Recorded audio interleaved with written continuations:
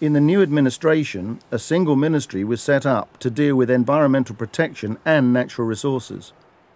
В этом министерстве проблемы управления использованием природных ресурсов были подчинены проблемам охраны окружающей среды. Хотя противодействие такой практике все время было со стороны ресурсников. By the year 2000, protection of the environment began to be seen as an actual hindrance to economic development.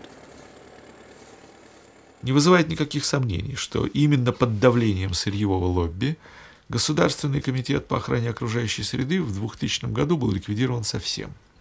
Функции охраны окружающей среды были переданы Министерству природных ресурсов, которое довольно быстро, в течение примерно года, фактически демонтировало построенную природоохранную систему.